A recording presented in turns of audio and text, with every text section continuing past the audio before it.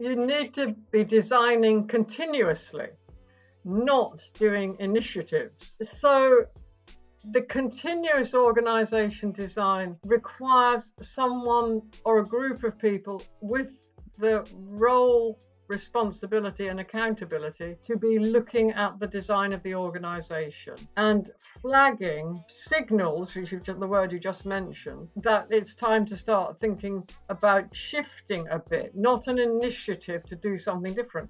Hi, everyone, and welcome to a brand new episode of All About HR. My name is Nelly, I'm your host, and on today's episode, I speak with Dr. Naomi Stanford. Naomi is an organization design practitioner and an author. During her earlier UK career, she worked for several big companies such as British Airways, Marks & Spencer's, and Price Waterhouse. Nowadays, Naomi is freelancing as an organization design consultant and advisor. And earlier this year, the third edition of her Economist book, A Guide to Organization Design, came out. I'm sure that we're going to talk about that as well. But the main topic of today's conversation is going to be the importance of organizational design to enable your business post-pandemic.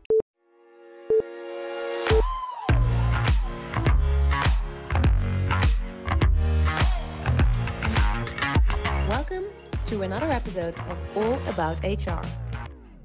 Now, before we get to that, though, let me welcome Naomi to the show. Hi, Naomi. How are you? Hi, it's lovely to be here, and thanks so much for inviting me. It's always good to be talking about organization design, so it's a great delight to me. It is. I'm very happy to have you, Naomi. Before we really dive into today's topic, maybe you want to tell our listeners a little bit more about yourself and the work that you're doing. Sure. So, a little bit about myself. I've been in the organization design sphere for decades, and it's very interesting to see how it's changed over the years. I've worked in numerous different countries. I lived in America for 11 years, being an organization design external consultant there. As you said, before I left for America, I worked for major companies in the UK. And when I came back, I worked for the non-profit in the government sector. I left the government sector about 2 years ago now. So, in the course of being an internal consultant, an external consultant, and working in multiple sectors, I've also worked in different countries. So, China, the Middle East, America, Europe. And so I've seen a huge number of different countries and organizations and the way different cultures impact on things and the interaction within organizations of their relationships with suppliers, with partner organizations, and with their workforce, of course. It's a very dynamic field right now, particularly given the geopolitical climate and things to do with climate change, which are all impacting organizations radically. Totally apart from the pandemic, it's a sort of huge storm of things for people to think about very rapidly. Yes, absolutely. I think we will actually circle back to that a bit later during our conversation, Naomi. First, I would like to start with talking a little bit more about organizational design as a discipline. So maybe we can start with how can we define organizational design in simple terms? You are asking the impossible there. I can just tell you how to define it, how to not define it in simple terms. Organization design is not about the organization chart. And so when I say it's not about the organization chart, an organization chart tells us things, but it doesn't tell us about an organization. And so if you start from the point of view of what an organization chart does and doesn't tell us, you do in fact start to get a good impression of what organization design is. Because an organization chart does not tell us how people interact with each other. It does not tell us how the work flows. It does not tell us about all the people you employ in your organization as contractors, as part-time workers who are perhaps working for a partner organization and have a third-party contract with you. It does not tell you about the technologies that you're using to deliver the work. It does not tell you about the relationships with supplier organizations. And organization design is about all those things that the organization chart does not tell us, as well as the much smaller numbers of things that the organization chart does tell us. which is basically who reports to who and how many are on your direct payroll, and potentially your hierarchy and grading structure. So you can see, if you start in simple terms, think about what the organization chart doesn't tell us, think about what it does tell us, list it all out, and the totality is what organization design is concerned with. I like that approach. I like that approach of thinking of, okay, what does it not tell us and what does it tell us? And then, we are going to get a definition in simple terms. So thank you for that, Naomi. Now, sometimes organizational design processes, they can have not necessarily a great reputation, even though unfairly so. So I would like to perhaps get rid of some of the myths associated with organizational design.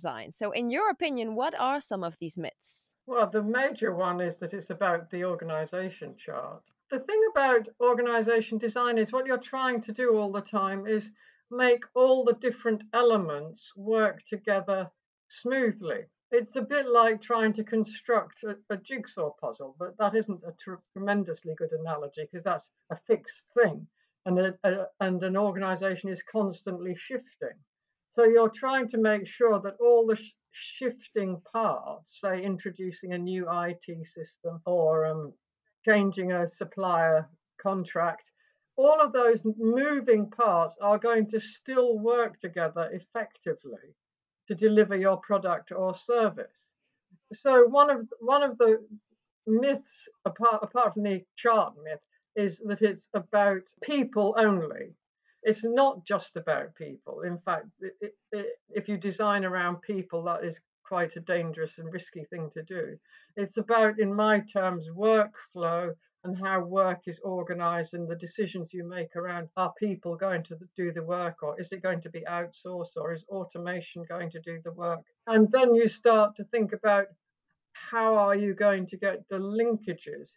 I guess your question about the myth is quite interesting because people, I don't know if it's expressed as a myth, they talk about an organization design as their organization, but that is very, very difficult to define and design. If I start to ask you, are your suppliers in the organization or out of the organization?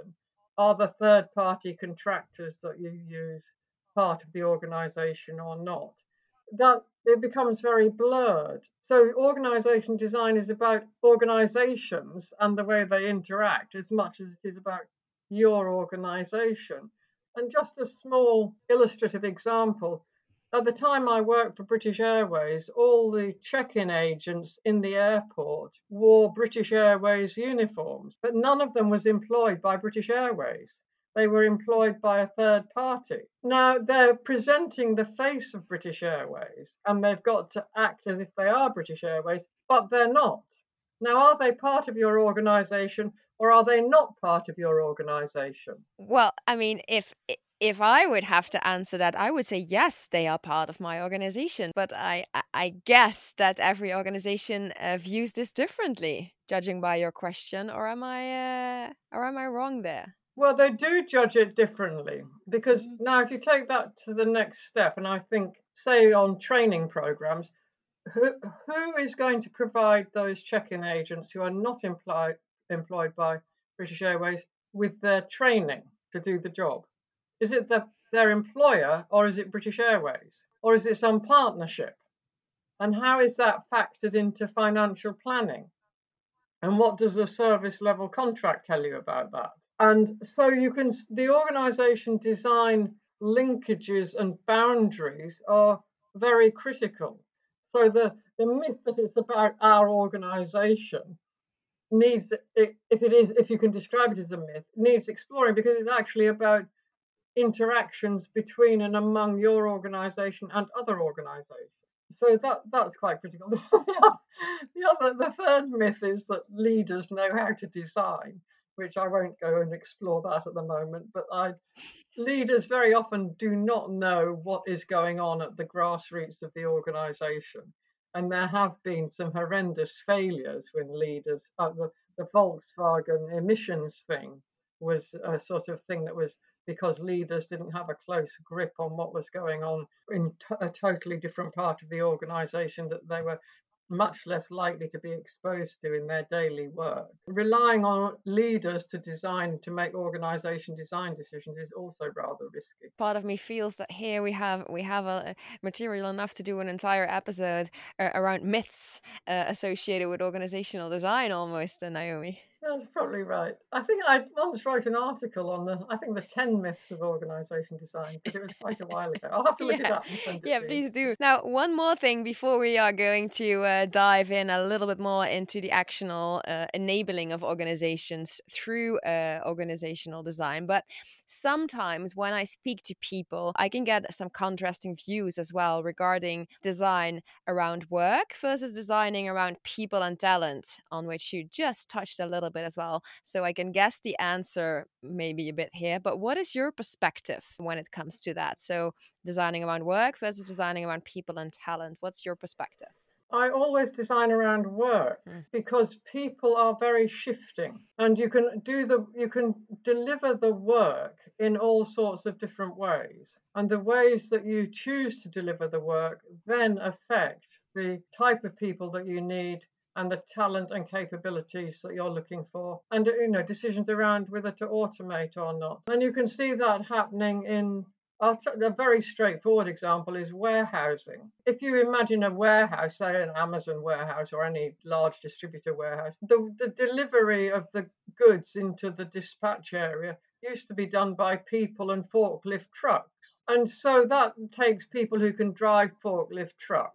Now, if you carried on designing your warehouse around people who could drive forklift trucks or recognize a barcode with their hand scanner or what have you, then you are going to become non-competitive with the distributors who are using robots, employing quarter the number of actual people, having very good data analytics around the warehouse stock, etc., that you can't get with a workforce in the same slick way if you're reliant on prior technology solutions. If you start to think about the work and what's the best way of delivering the work for our particular organization, then you can start to lay out all the steps and the activities, and not in huge detail, but enough to give you some visibility, and see whether you prefer to do it by people or by outsourcing or by automation, or even not do it at all. And you can see very different decisions, and the airlines are interesting examples because you've got the budget airlines who take one view of what the work is in terms of delivery of it, and the high-end airlines that take a different view. So that you'll find that the way the actual work is exactly the same. They've got to deliver people from A to B safely. That's all they're doing. But that deliver people from A to B safely is very, very differently done by the different airlines. And they employ different proportions of staff to each activity because they're making quality over cost, over time, over automation decisions. Until you know how you want to organize the work, you don't really have a good handle on the people.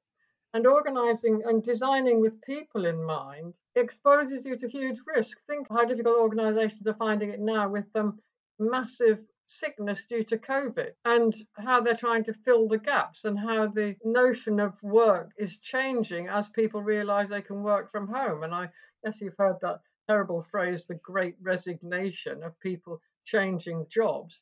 If you designed around those people who are now leaving, you're going to be in great difficulty. If you designed around here's how we could do the work and here's how we could do the work, if our entire workforce left, then you more resilient position. Yeah, I mean, I think this makes a lot of sense, especially given the fact that yeah, people they can change jobs, they can decide to leave, or they move around a lot. So I think this makes a lot of sense to design around the work. Now, Naomi, you mentioned it a few times already because these are intense times on a lot of different levels, of course, for I would say every organization out there. So, how in these times can organizational design be a strategic enabler, and how can it not turn into a stumbling block? What are your thoughts on that? That's a very good question. And there's a very interesting article in last week's Economist on supply chains and supply chain disruption and supply chain resilience, which kind of looks at that in terms of the network effect of things happening. And that how organization design can be an enabler. If you're in a big organization, first of all, look around and see all the people who've got the title word design in their job title. So you'll find there are enterprise designers and graphic designers and communications designers and software designers and customer experience designers and what have you. The design field in big organizations is multidiscipline. Now you've got a strategic advantage if all of that community of multidiscipline designers is working together collaboratively and not independently, because then they're going to see the organization from their multiple lenses. Because to be strategic, you may have a strategy that you want to speed up your supply chain. I know I'm focusing on supply chain, but it is a huge issue at the moment. You want to have a more resilient one. A lot of that can be looked at through a technology lens, but it also through a legal lens, and because it's a political decision as much as anything, and a regulatory decision, and a cost decision. So it's looked at through a financial lens.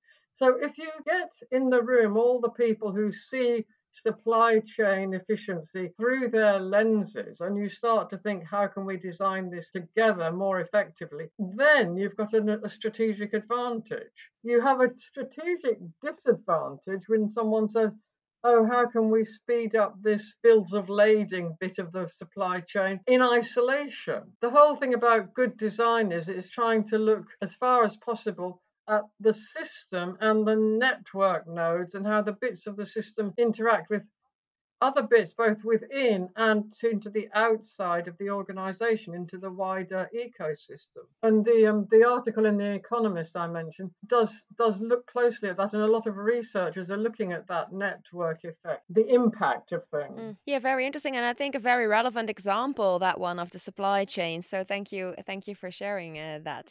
I think it really makes it a bit more tangible as well for our listeners. Now, Naomi, from an HR perspective, how can organizational design enable us to be prepared for the next, let's call it crisis, or let's call it the next challenge, because I find that a little bit less daunting? Well, there are lots of ways actually that HR, the profession, can start to look strategically at the design of the organization. First of all, if they've got very high quality data on the current workforce and they're very familiar with the strategy, in as much as you can have a strategy at this sort of turbulent time, then you can start to ask questions about, if we wanted to deliver this strategy, have we got the skills and talents to do it? But you could also be saying, if we quickly change strategy, then what would happen? So I don't know how many HR functions run scenario planning workshops with multidisciplinary people. You know, if we lost half the workforce to another pandemic, or if we suddenly, well, I guess most people across the globe have had to shut down operations in some part of the world at some point. And you see that currently people making decisions on, if we had to shut down our operation in Russia, what is the impact on our workforce and how do we deal with that? Now, that decision, that scenario that people are currently wrestling with could have been played out ages ago in scenarios, and that would help make it resilient. Now you'd have more ability to respond with less of a knee-jerk reaction. But I haven't met many HR functions who are running scenario planning. And the reasons I've been given is, which I think are ridiculous reasons, but when I've tried to suggest it, is that people don't want to be scared.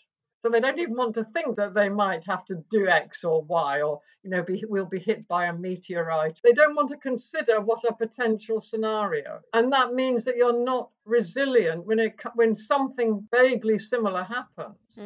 So running scenarios can be very helpful, because then you can look at your data, going back to the data point, and if it's current and reliable and valid, you can start to see, if X happened, have we got the workforce who can deal with it in terms of skills and capabilities in terms of numbers, in terms of location, in terms of competency levels, etc. But another interesting thing about workforce data, it tells you things that you ask for. It doesn't tell you things that you don't ask for. And in one organization I worked in, I just randomly chatting to people, and I realized that a lot of them had incredible skills that we weren't using. So, they might be a champion rose grower, which in fact one person actually was, or they might be running a parents teacher association at school, or being a football coach, or any of these things, which take huge skill, and we don't know about them. And those skills are actually, you can play them into the organization should the situation arise. And we don't value the skills that people deploy outside of the organization. And what I've,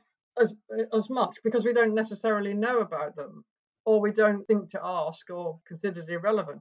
But what was so interesting about the pandemic 2 years was we started to see ordinary day-to-day people exhibiting incredible skills that they've never been exhibited in the workforce. And you can see it now in Ukraine. The number of people I've met who are helping mobilize stuff going to Ukraine, you think, God, that's a fantastic logistical exercise. And that logistics thing, they're not using in their day-to-day work in the workplace. So thinking about what we're not asking of the workforce that isn't in the data could also be very helpful and develop massive levels of resilience. Yeah, absolutely. I think that is a great point that you're making there. Thinking of that, what we're not asking, and how tremendously helpful that can potentially be.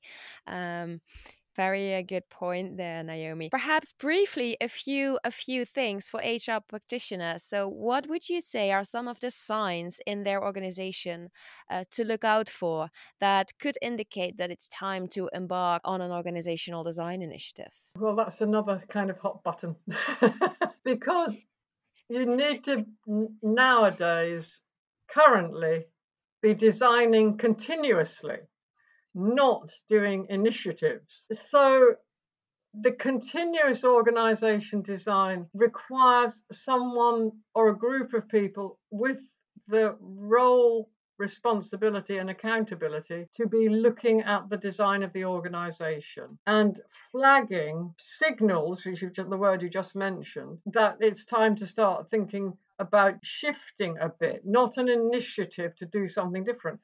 So, for example, one that I've used, I think, in the book, Designing Organizations, this new book, Designing Organizations, Why It Matters and Ways to Do It Well, is about the semiconductor industry. We've known for years and years that rare metals are getting rarer and rarer. That's why they're rare.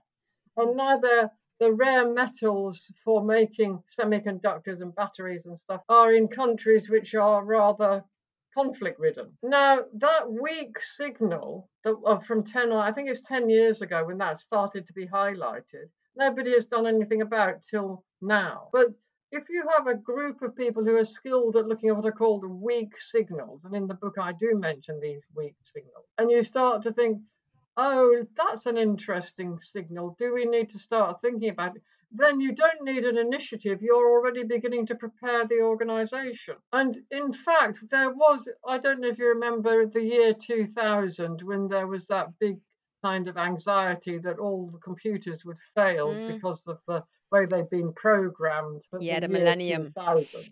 Yeah. But that was known years in advance. And that was a continuous organization design piece of work, years in advance, continuous. And then on the 1st of January 2000, nothing happened. Yeah. It was all fine, because people had been continuously looking at it. And that level of looking is really, really important when you're picking things up. Now, if you look at the current situation, are we looking at what countries might falter now that are partners in our work, or countries that are going to have to respond very differently? How is that going to impact? Now, those are actually strong signals. How is Germany going to manage an oil embargo, for example? That's a strong signal, but a weaker signal might be, how is the hydrogen industry building up in countries where they might want to accelerate it, that sort of thing. Are we doing anything about recruiting people with hydrogen skills into our organization to change our buildings? there are things which we should be thinking about years in advance. I mean, we don't need a hydrogen skilled person right now, potentially, but we do know who could possibly be interested in it. But, that's the sort of thing that we need to be asking. Yeah, absolutely. And that comes I back have to again. say, I don't know a lot about hydrogen, so take that example with a pinch of salt. I think that comes back again, Naomi, to these different scenarios and the scenario planning, right? That you mentioned earlier. I mean, as soon as I think if people are ready and willing to talk and to think about possible scenarios, then I think a logical consequence that would roll out of that would then be, what are the signs we can start to look out for, and are these weak signs or are these stronger signs? Because you've thought about various scenarios, and you can, I guess, couple various different signs to each scenario. So I think it comes back to that, or not? Yeah, there are other ways of doing it, but there you can get a lot of help. There's a very good, organisation like the Institute of the Futures and the World Future Society, and most governments have future forecasting groups working on future forecasts. And some organisations I've worked in have had what they call horizon scanners, and that would be a great skill for HR people to develop, that horizon scanning capability. Yeah, absolutely. Perhaps it can be a new course here at the Academy to Innovate HR at some point. Oh, yeah, that's a good idea. Yeah, exactly. Slightly moving tack again here, because I wanted to also talk a bit about the key principles for effective organizational design, starting with perhaps briefly, Naomi, the 5 key principles for effective organizational design. Could we maybe run through them? Yeah, sure. So the first one that I had in my book, and the book is based on these 5 principles, is that the design is driven by the purpose of the organization and the strategy. So you're really thinking, and if this applies with your working at redesigning just a team, what is the purpose of the team? What is the purpose of the business unit? What is the purpose of the whole organization? It's really, really important to know.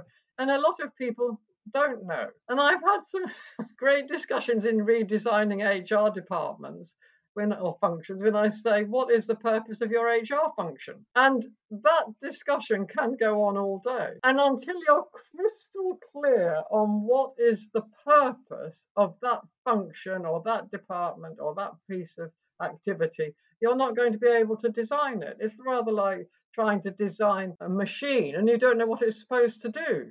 Is it supposed to dry your hair, or is it supposed to take you from A to B? You can't design something without knowing what the purpose of the design is. And you need to also have agreement on that. What is the purpose? And that can also take time, because if you think about the purpose of an HR function, it could be to recruit the right people into the right place at the right time. But it could be to ensure diversity, equality, and inclusion as a purpose. Or it could be to make sure that good work is offered to all employees. But they're all completely different design possibilities if you're actually trying to design an organization with those different purposes in mind, because you'd have different policies and different activities. And you may want to say, well, it's about all of those things. But if you want to say all that, then you need a statement that does simply say all that, but very straightforwardly in a way that people can follow. But in most organizations, there's a bit of particularly around HR, a bit of a fuzziness around what is the purpose of HR, and which is why you then get the sort of wonderful statements about why can't we have a seat at the table? That sort of how can we be strategic? Anyway, don't go there either. So I've mentioned this second principle about systems thinking. HR people and anyone working in organization design really needs to know about systems thinking and systems approaches and what is a system, and be able to understand that something that you change in one part of this organization has an impact somewhere else. And you can see that even at a team level. If one of your team members leaves your team and you get a new person in, everybody will see that the work is being done differently by virtue of that person's personality, and everyone adjusts around it. And they're not necessarily doing that consciously, but the newcomer has effectively redesigned the team. And those micro designs are going on all the time. And if you don't think about those systemic impacts all the time, then you're not going to be able to design something that is ultimately well functioning. It will have glitches in it. The third principle, and again we've mentioned this, is about the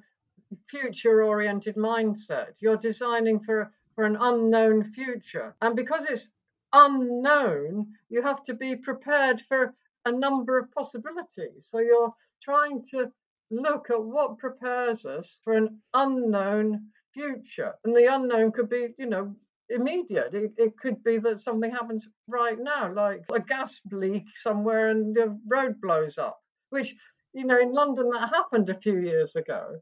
And the underground station had to be evacuated, and all the office buildings around the pipe had to be evacuated, and were out of commission for 3 weeks. And so that thing about what could happen, repeating the thing about the scenario, can be quite small, but it can also be potentially quite major. And building in the thinking that this could happen, what are the skills we need if it does? Because other things will happen which potentially aren't exactly the same, but are similar enough to use those resilient attributes. The fourth principle is about the design process is about conversations and social interactions.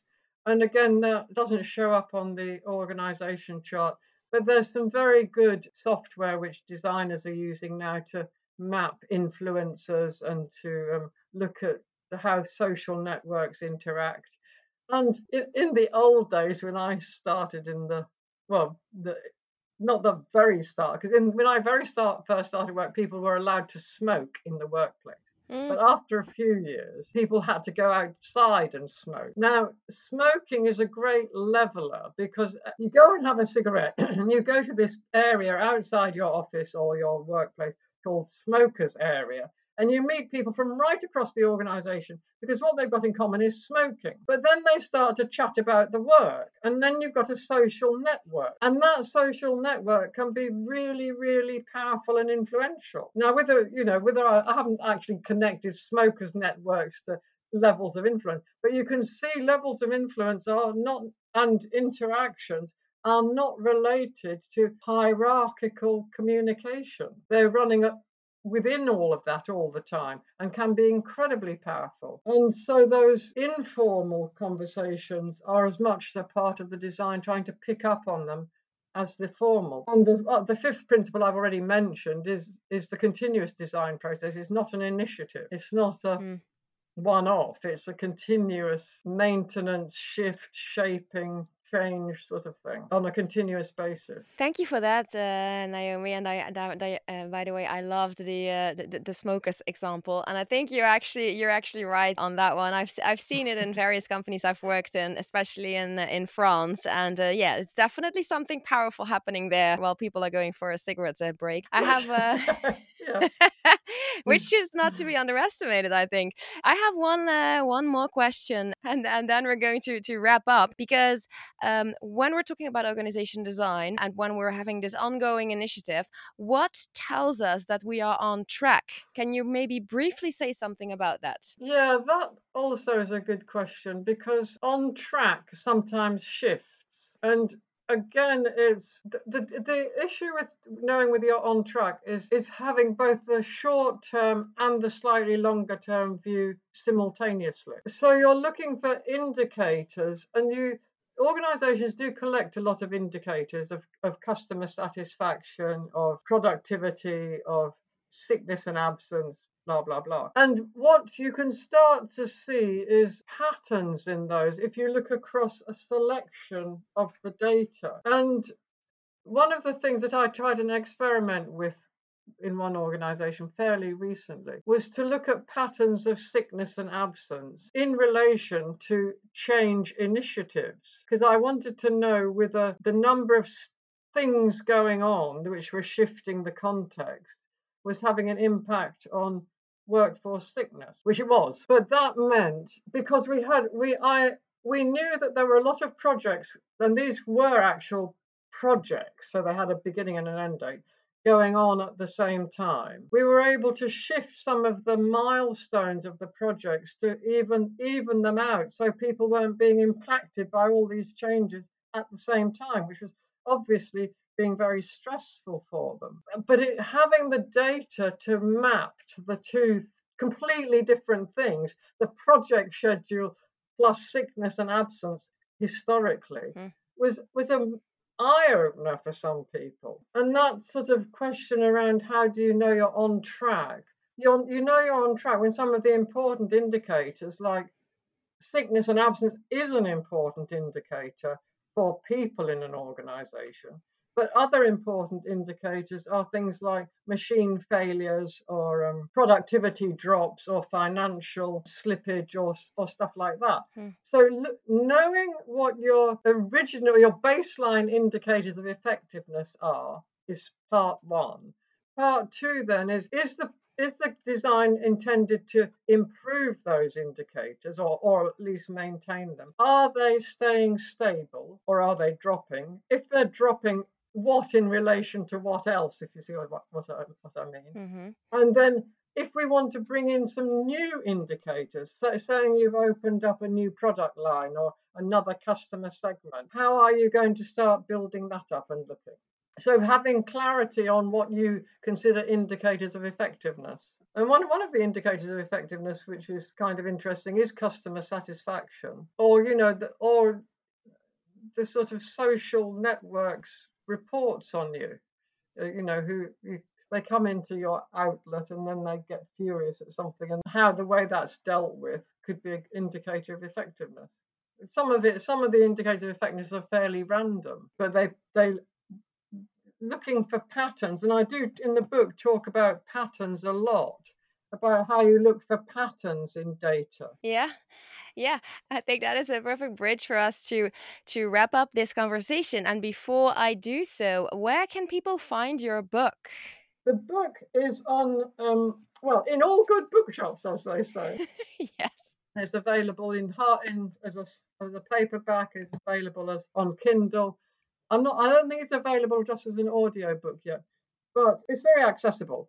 And if you go to the Profile Books, who publish for The Economist, they have it on their website, and then there's a button that says "Click here for suppliers." So it's not difficult to get hold of. No, and we will actually also include it in the information when we publish this podcast episode. Naomi, I want to thank you very much for being here today with me on this episode and for sharing all your really interesting insights and examples with me. Thank you. You're very welcome. I've enjoyed it a lot. You've got great questions, made me think, which I always love. And thank you, everybody, for tuning in again to another episode of All About HR. I hope you enjoyed this conversation just as much as I did. And if you did, don't forget to like this video, subscribe to our channel, and share this episode with a friend.